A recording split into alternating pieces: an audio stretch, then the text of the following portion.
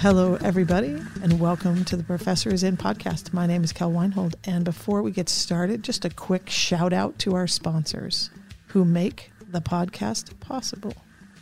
And that sponsor is you or somebody like you.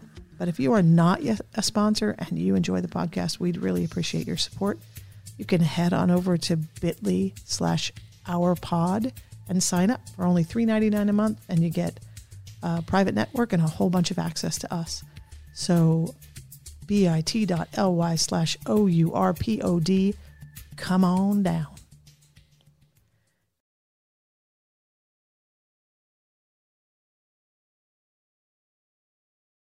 Hi, everybody, and welcome to the Professor is In podcast. I am Dr. Karen Kelsky of the Professor is In, and as always, I'm delighted you're here with us today.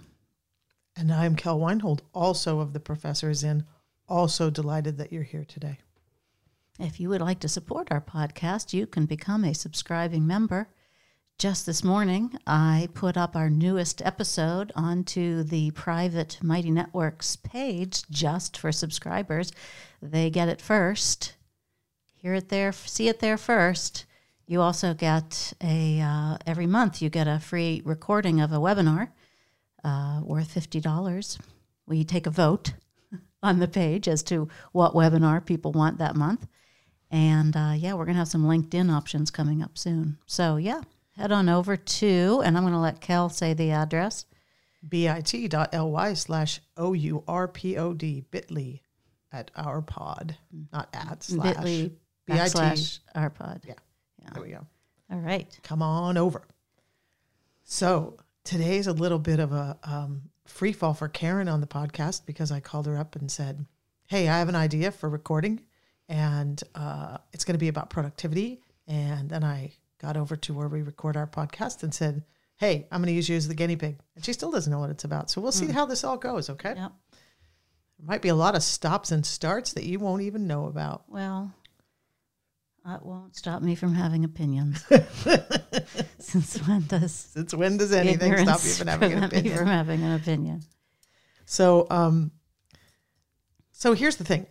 My goal for this podcast, what the episode is called is Play to Your Strengths. Mm-hmm. And the episode's called that based on a conversation that I had all last week with the people that I coach. And I do individual coaching and I do group coaching. So you can work with me in 30-minute increments by yourself, or I also form small groups and do coaching.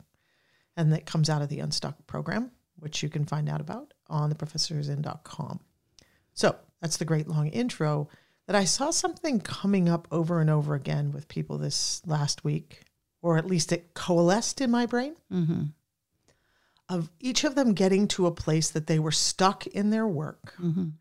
And at that stuck place, switching to self-doubt, self-loathing, self-castigation. I don't even know right? Mm-hmm. So they got to the stuck place, and the option they chose to get out of it was to sort of push themselves harder, beat themselves up, wave, the proverbial shouting at the sky, what is wrong with me that I can't just finish this section? Mm-hmm. So I got to thinking about how we ask ourselves to be experts at everything, and how the academy drops you in and then tells you from day one that you're supposed to learn how to be good at all aspects of being an intellectual. Mm-hmm. And then once you get a tenure track job, teaching as well. But let's just stick with the intellectual portion and the writing portion. So you're supposed to know how to research. You're supposed to know how to organize your research. You're supposed to know how to write your research, submit your research, and you're supposed to be equally good at all of them. Does that sound, do you think I'm right there? Yeah, that sounds about right. I mean, did you ever, when you were in graduate school, did you ever hear anybody say, well, yeah, you're really good at research and you don't have to be as good at organizing it. It'll just work. You just got to get help with that. No, right? There's no help. Right. The assumption is there's no help. You have to do it all yourself. But it's not only just that there's no help and you have to do it all yourself. It's that, and when you, and if you can't, you don't belong. Right. And if you can't, you don't belong. And if you don't get great at all of them, then you're a failure, right? So I started thinking, and I've said on the podcast that I use coaching about elite athletes as for coaching academics. I got to thinking about, like, if we expected every athlete to be good at everything, right? So basically what I realized is, like, the Olympics would just be the decathlon because everybody would have to be good at running and jumping and throwing. Well, yeah, I'm taking that a different direction, though. I mean, I'm taking it. You know what? It's so funny. You and I swim laps, and every so often, well, actually quite frequently, there's the masters or some type of swim team who are there when we come to swim our laps. And the coach is standing and the people are swimming, and the coach will talk to you if you address, if you speak to them, they'll be like, yeah, they'll look at, they'll watch you. I don't never want them to watch me, but in any case they will.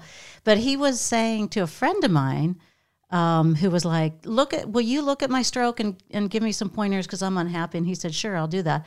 And she got in the water and he said, so, with swimming, it's always something. It's always something. There's always something. And I thought, that's so funny because it's true. Right. Because am I breathing right? Is my right arm moving right? Is my left arm moving right? Am I kicking right? Are my feet doing the right thing? All of these things. And then I thought, but that's not just swimming. It's running. It's hitting a baseball. Right. I mean, there is no enterprise that it isn't always something. Well, and I'm really glad you said that because... Well, wait, I'm not quite done, though. I'm not quite done. Because where I went with what you said was not so much that we'd all be doing the decathlon, but that there really wouldn't, that in the Olympics, everybody would sort of still be jogging or making the same times they made in 1920. Because the fact is, all of the coaching has been about technical improvements of every single thing. Yeah, I wasn't even going down that route. That a person needs to do for whatever their sport is. Well, and then let me just stay with swimming for a second and put it back more in the way I've been thinking about it. And it's actually better, so thank you. You've improved my delivery of this point when I work with somebody again on it. If swimming were being in the academy, you would supposed to be exceptional at a crawl and a breaststroke and a backstroke and a butterfly. You should be equally good at all of them to be able to call yourself a swimmer, right? Although, I mean, if you were on a swim team, there would be like, Sam, his butterfly is so good. Right. Like, some would be better. Right. Than so, others. And I think that happens at the academy too. Oh, she's such a brilliant writer. Oh, I love the way her mind works. Oh, I love the way they put together these things, right? But I think it would be unreasonable at the level of competition I'm talking about that you would compete in every event, right? Oh, you're going to be an expert in a thing, right? Right. You usually don't. Right. So if we step back, and the first thing I wanted people to do, and this is kind of a play along challenge, folks. So if you want to get out a piece of paper and play along with this podcast, I think it could be really insightful for you. So if you take your work life and exclude teaching right now, let's say your intellectual life right now, and the first step we're going to do is to list your strengths. When you look at your intellectual life as a scholar and what that entails, what do you consider your strengths? So write that down, everybody. What do you consider your strengths? So like one of my strengths is I am extremely good at taking disparate pieces of information and bringing it together and saying, that's like this and like this and like this. Though I didn't do as great a job with the Olympic thing, but it's, I tend to pull from lots of fields and I bring it together, right? So when you are like, have your chest out and are crowing, what do you think I'm really good at? I think I'm good at, it's been a long time in a way since I've done a classic scholarly project. So a lot of this is colored by my work as the professor is in. But you know what I was always good at, even as a brand new grad student, and it got me into enormous trouble with my very conservative advisor, was that I was just willing to say what other people wouldn't say, and that was not considered okay in in my milieu, which at that time was a pretty conservative field of Japan studies that hadn't really moved forward very much in terms of racism and sexism and issues of power. So, like, I got wind of it at conferences or my reading, and I just said, oh, well, clearly this belongs. We have to now apply this here. And I did. And then, so I guess, I don't know if you'd call it a kind of fearlessness. Mm-hmm. Yeah, I would. I mean, I'd say that's one of your significant strengths is like, that's something. You're like the fool in the tarot deck, right? You're like just stepping into the abyss, sort of blissfully unaware and also open to anything. And I'm a blunt object. Right. So, like, if you're looking for nuance, I'm not the person to go to. Wait. Let's not go to that yet. Okay. Right. So, but the other thing that I would say that you are exceptional at, and you're so exceptional at it that you don't understand that it's a skill, is your ability to conceptualize the shape of a piece of writing. That you very, very quickly say, this is the idea that needs to be put out there, and this is the way that would be effective to do it. Mm-hmm. So you can sit down and say, okay, I have to do a 50-minute podcast, or a 50-minute webinar on this. I want these 5 points. I want these things. I'm going to use these as the examples. And so your conceptualization part of the 4 parts of a project is really, really strong, right? I've always felt like it was the closest I ever came to the experience of synesthesia. It isn't. Right. But it's akin to it, because it's almost like these things that are intellectual abstractions have a very tangible physical reality to me. So that it always feels like sculpting, and so that there's very much a this goes here, that goes there to create this box or this sculpture, whatever. So if you take that, you take your strength, right? Here are your strengths. And now when I do this with clients or groups or whatever, and I say, now tell me your 3 weaknesses. Of the 3 strengths, I have to sit there forever while they stare off into space. I'm like, no, really, this might be a strength. And then we get to, in other people, but not in me. Weaknesses, and it's like, right? And I really want to caution you, because I had this happen a few times this week. Publications is not a weakness. It's not a skill weakness. It's a CV weakness. So make sure, if you're writing down your weaknesses, that you're writing down what you feel like you don't do well. You can find what you don't do well if you explore where you get stuck. So follow the line to something that you've wanted to do, wanted to finish, wanted to write, wanted to study, and find the place that you got stuck, and you'll find this part of you that is less developed. And you're going to hear me switch language now from weakness, which I don't really like, to strength, and thing that isn't as strong, right? Yeah. So that's the first shift in people thinking I want to challenge people to do. I'm going to redo that. I'm going to redo that. Okay. So that's the first shift in thinking that I want to challenge people in this little training session. Think of your strengths and your habits that are not as well developed. Right. So not as strong yet. Not as strong yet. And also what that does, sort of what I want to do in there, is also challenge you to look and see if you have bought the core belief that you should be good at all of them. That's really the most important thing. Right. Because that's the core of imposter syndrome. Right. And it's also comparing other people's outsides with your insides, and it's also comparing accomplished academics with you where you are. I remember in grad school seeing a new ethnography come out, and it was it was a splashy publication, and I looked at it and I was like, I'll never be able to write anything like this. And one of my cohorts said, not now. Not now, because you're just like a started. third-year grad student, And what I'm making the argument for is to go one step beyond that, which is not now and maybe not ever. Maybe that will always be the tool that is not as sharp. And that's reasonable. That's a reasonable response. The goal is... And actually, I didn't, my ethnography, I would say, and I don't think this is what imposter syndrome or false modesty or whatever, I don't think my ethnography was as sophisticated as that one, the one that I eventually wrote. Right.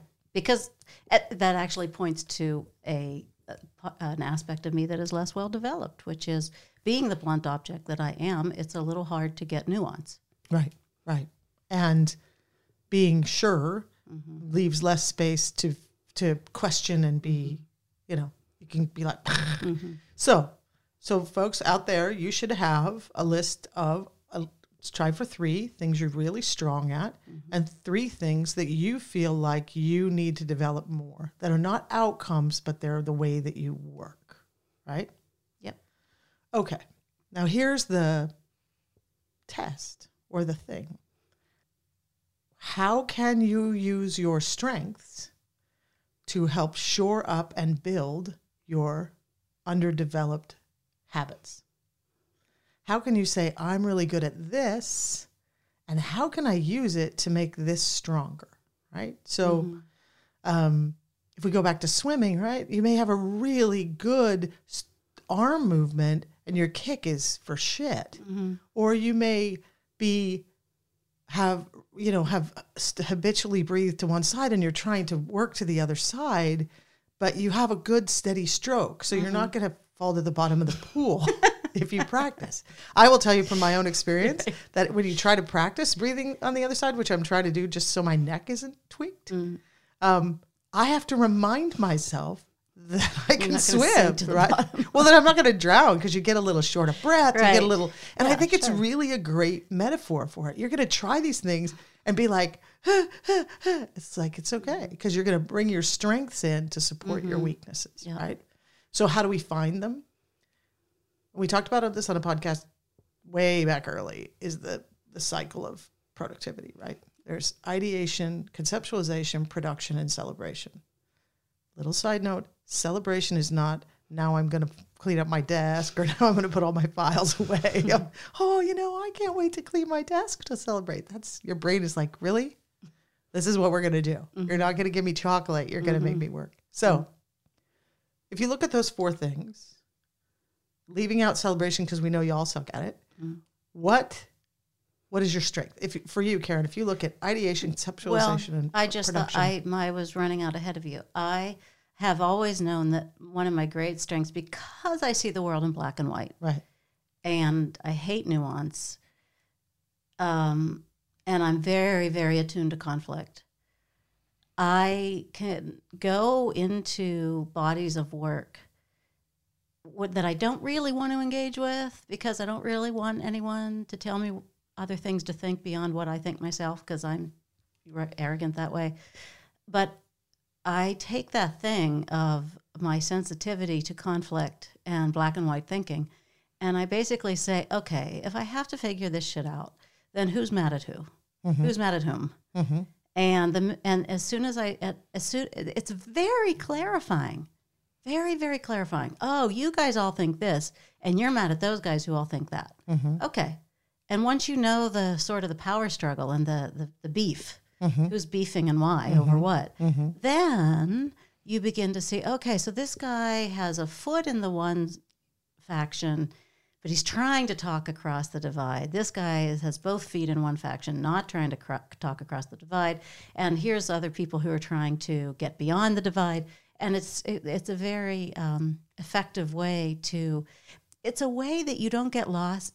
The problem for grad students in particular, but anybody trying to master a new literature, is that you can't see the forest for the trees. So you have 50 different pieces of writing, right? And you think all 50 of them are things you have to remember in and of themselves as distinctive arguments. But my technique, for better or for worse, I'm not saying it's the best one, but it always worked for me, is that basically in those 50, you really only have 2 factions. You have 2 sides, and then you have some people who are like kind of muddying the waters.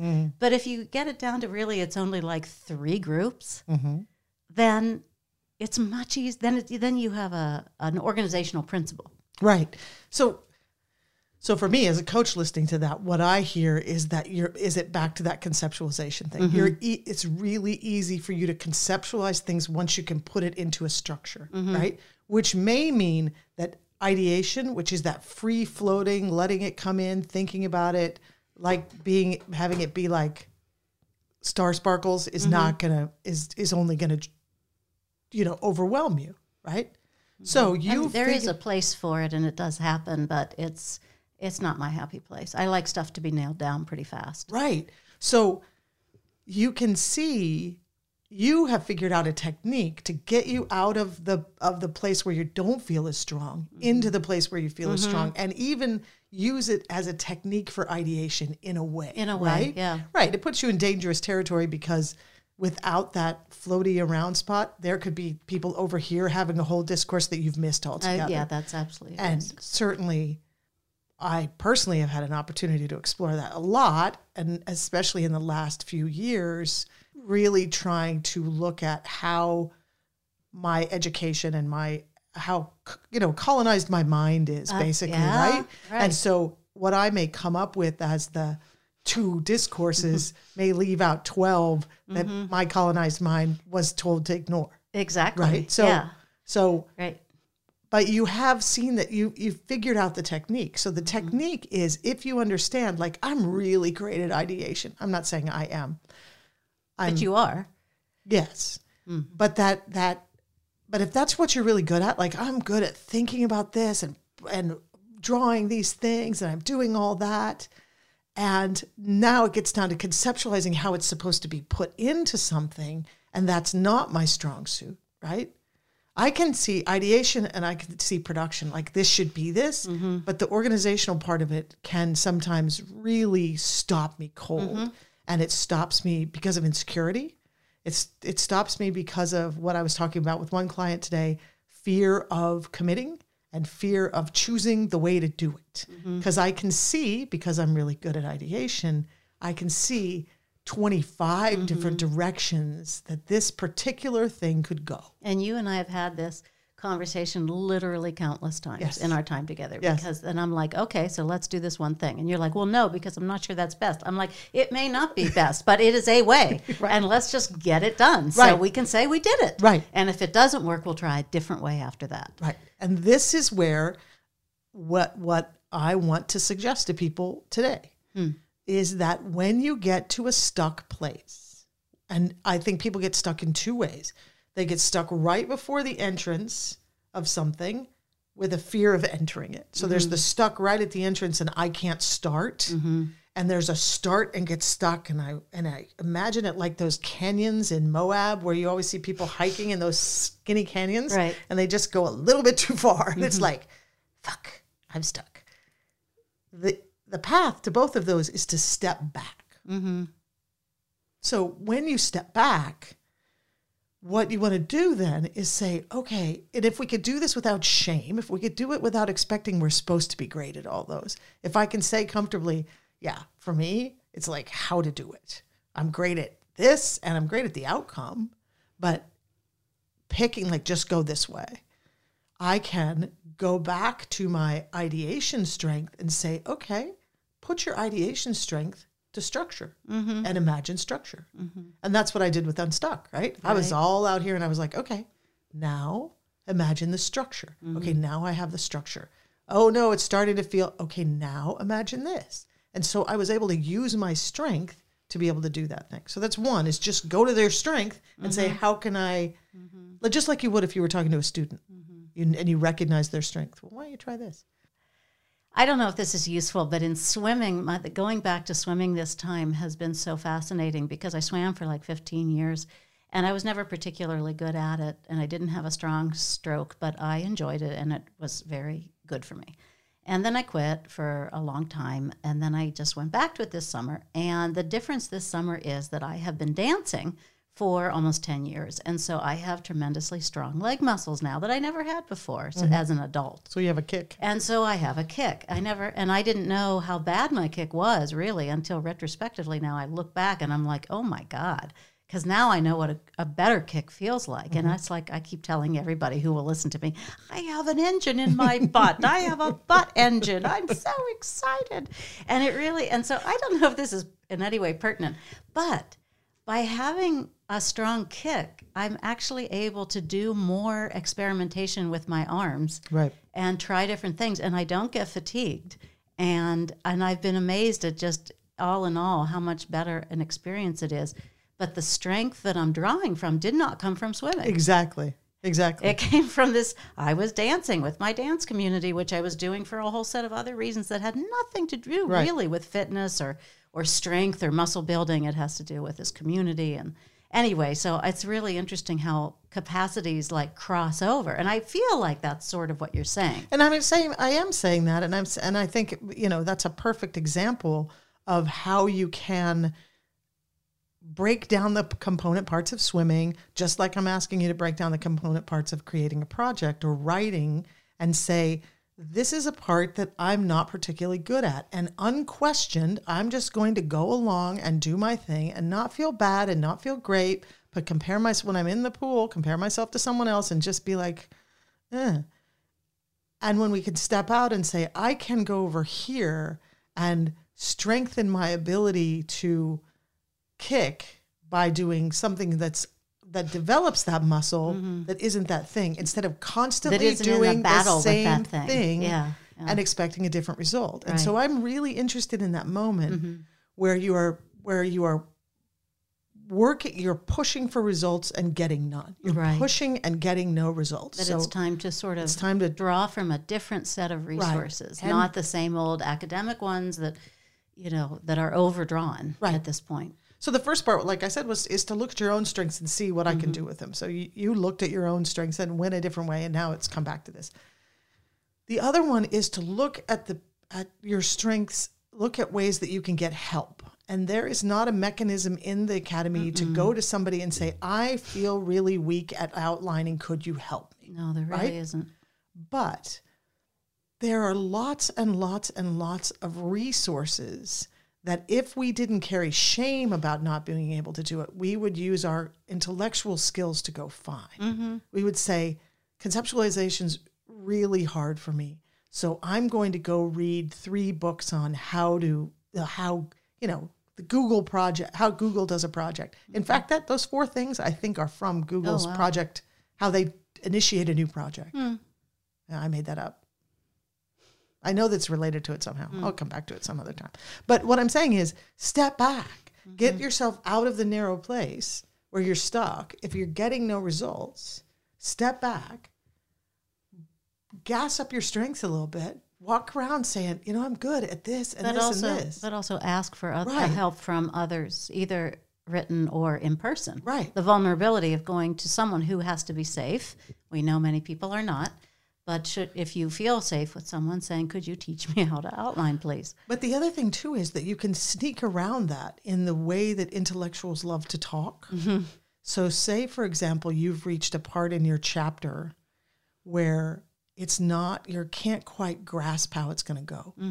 Totally within the bounds of the academy to say, hey, Susie, I have this idea along the lines of what we were talking about. Can I run it by you and get your feedback on my thinking?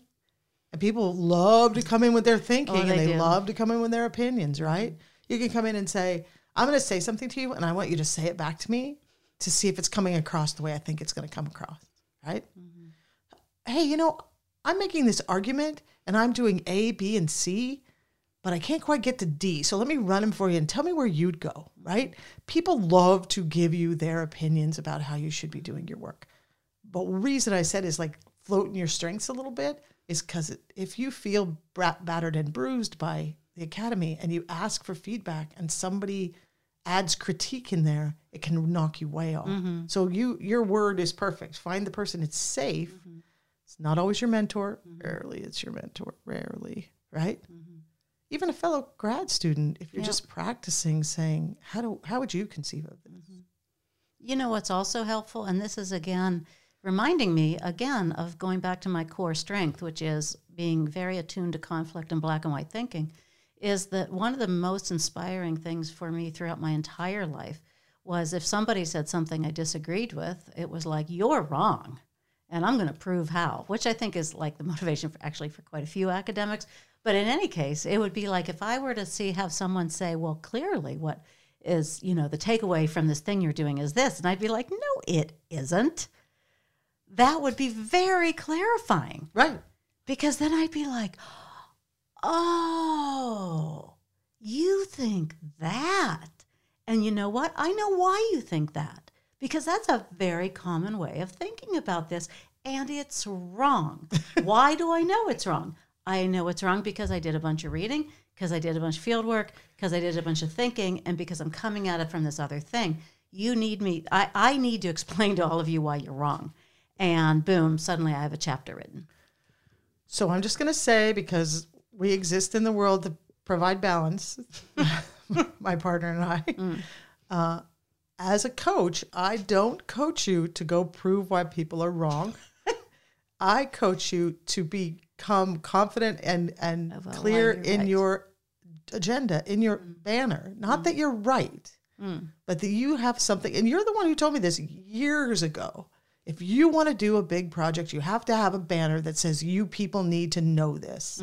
And you people need to know this, to me, is different than you're wrong and let me show you why. To me, they're the same. You people need to know this because you're clearly ignorant and benighted, and I have to save you from... Stop. Serious, though. I know, but it's just... the approach is just so... I don't know. There's a whole bunch of problems with it. But anyway, why don't I go into it? I feel like a broken record sometimes. No, I know. Feels like, look, that's just a particular type of thinking. This is informed by A, B, and C. I don't like the word wrong. So right. No, I know.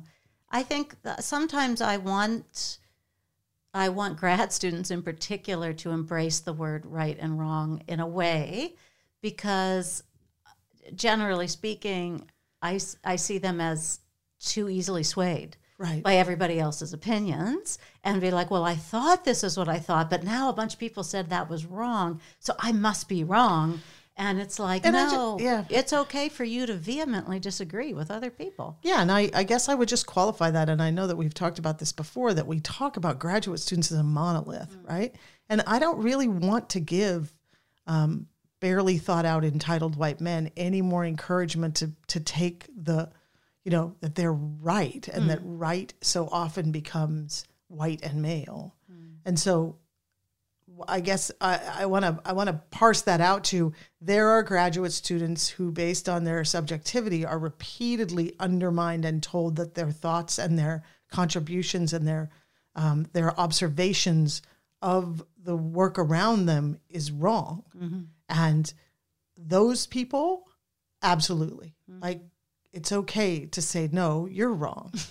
No, you're wrong. And you've been telling me I'm wrong for my whole education, and you're wrong. And you kind of like the whole central conflict in the chair that we talked about in the last episode of Yaz saying, no, you're wrong. Right. About how to best teach Moby Dick, do we teach it by yellowed, tattered lecture notes from the podium, or do we bring it alive by all of these other ways? And anyway. Well, and now that's just me. I mean, we have to wrap this up, and this was because we're out of time, and I really just wanted to give people some techniques of trying to be okay with not being good at stuff and find ways to get better at it and get unstuck. Yep.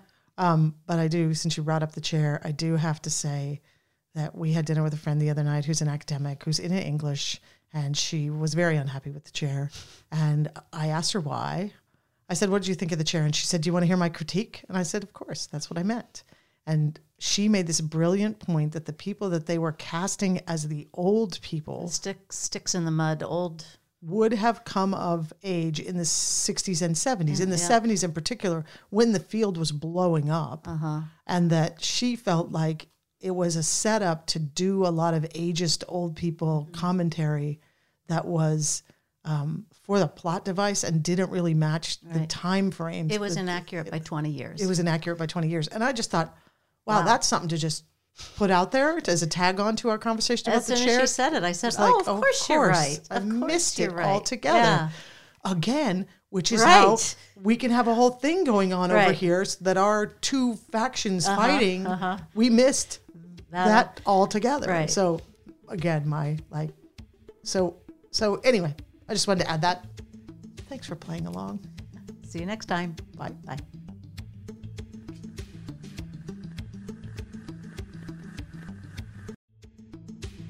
One last note here. This podcast is made possible every week by the exceptional work of our editor and producer, Stephanie Blair. If you happen to need audio-visual work, be sure you go check out baddieblair.com, BADDIEBLAIR.com. And also, I encourage you to check out her phenomenal home decor and apparel designs, and you can check those out at chochochen.com, CHOCHEN.com. As always, Stephanie Blair, we are grateful for your incredible talent. Thank you.